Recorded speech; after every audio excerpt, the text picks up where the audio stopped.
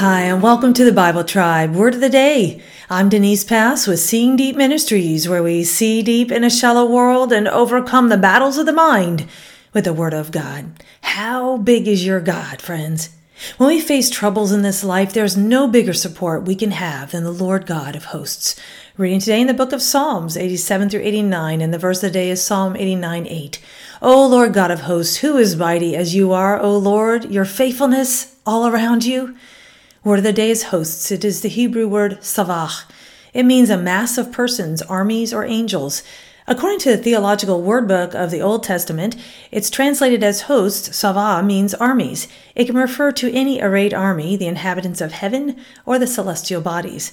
Israel bore arms, but their victories resided in the fact that Yahweh, as head of armies, fought for them. When God fought for Israel, so did all the forces of heaven. The name Lord God of hosts is also translated as Almighty, all-powerful, the supreme God. The name Lord God of hosts affirms God's universal rulership that encompasses every force or army, heavenly, cosmic, and earthly. The Psalms from today's reading are Korahite Psalms written by the sons of Korah, who were Levites from the family of Kohath.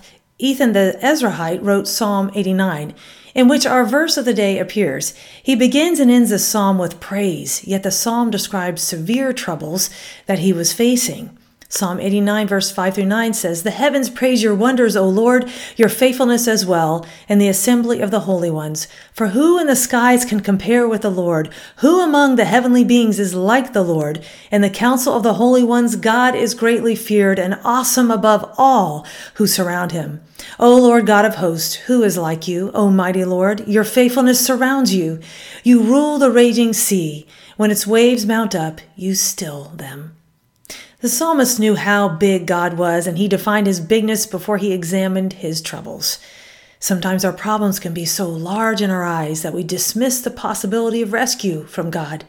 But remembering that he is the Lord God of hosts, greater than anyone or thing, puts our problems into perspective.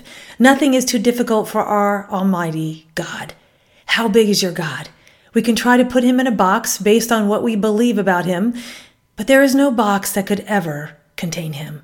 We can be tempted to demonstrate how big we think God is by what we trust in. Praising God in the midst of the fires demonstrates how big we believe God is, bigger than whatever we face. Is there any problem you are facing right now that is discouraging you? Gain courage by focusing on the bigness of your God.